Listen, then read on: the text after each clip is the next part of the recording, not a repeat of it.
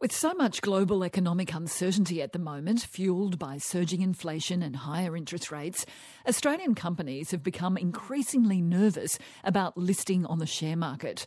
A new report says share market listings have stalled to just a trickle this year, even less than at the height of the pandemic. For more, I spoke with our senior business correspondent, Peter Ryan. Peter, there's usually a lot of excitement with share market listings, but not so much anymore. Well, Kim, this is a big indicator about nervousness out there given the rising uncertainties. So far this year, the market for IPOs, or initial public offerings, has ground to a halt with just 14 new listings on the stock exchange. The international advisory firm HLB Mann Judd has been gauging the collapse, now just a trickle. Companies not keen to risk the reputational and financial consequences from a failed listing. Its IPO report confirms a sharp decline with just $150 million raised in the first 6 months of this year.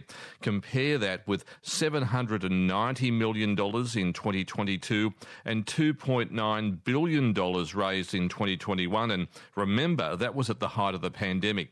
So clearly a tough environment complicated by the war in Ukraine, high inflation, high interest rates now, a slowdown in China. Key factors that the airline Virgin Australia has weighed up in its long-awaited return to the share market, and that remains still on the back burner.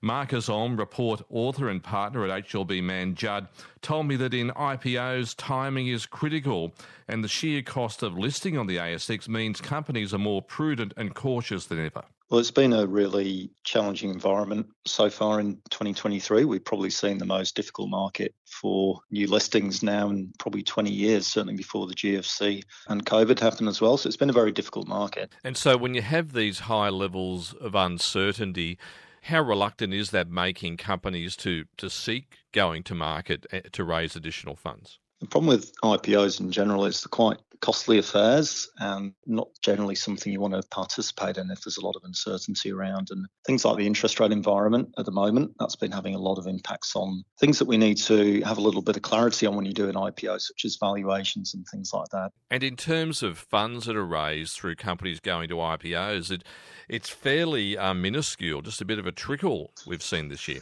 That's right, Peter. We've seen $150 million raised so far in the first 6 months, which is almost next to nothing as far as the market goes. I mean, we've only got to go back 2 years and was over $2.9 billion that was raised in the first 6 months. So it's been very, very challenging indeed. One of the biggest floats we've been waiting on has been an IPO for Virgin Australia. How would they be looking at the current environment as they consider whether or not it's the time to push the button on IPO? Virgin have obviously been making all the right moves over a substantial period of time now in terms of sort of proceeding with their listing. It's got a few problems associated at the moment. Obviously, that environment is just very, very difficult at the moment, but it's particularly probably a good time to be raising an airline, because if you look at the earnings that are coming out at the moment, it's probably one of the better times to actually go to market in terms of an airline. The question for Virgin is going to be, is this the right time? Can it list in this environment? And also, what's the outlook for earnings for Virgin going forward? Because it's all very well listing at the moment, but how is that going to be sustainable over the long term? And I think with Virgin as well, I noticed even the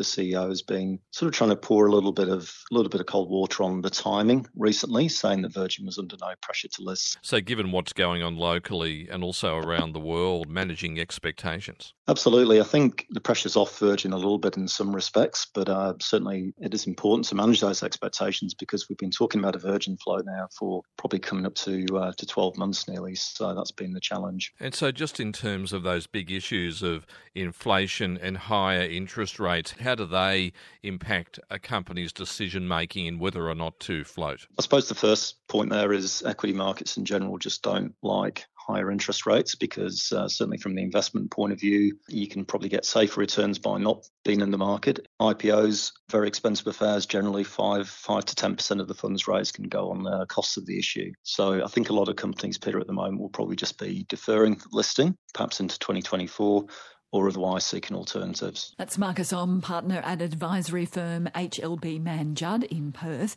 And Peter, it's not only companies being cautious, consumers are also making some hard decisions. Well, that's right, Kim. The National Australia Bank's been looking at spending data given the crunch from surging mortgage repayments, 12 since May last year. It's found that people are least willing to cut back on private school fees, children's activities like sport and hobbies, pets and home services like cleaning. But at the same time, households are cutting back on eating out at restaurants or ordering takeaway. Micro treats like coffees or lunches are being cut. Fewer trips to the movies, fewer car trips to save on petrol and holidays. The NAB says that by making these cutbacks, Australians are saving an average $286 every month.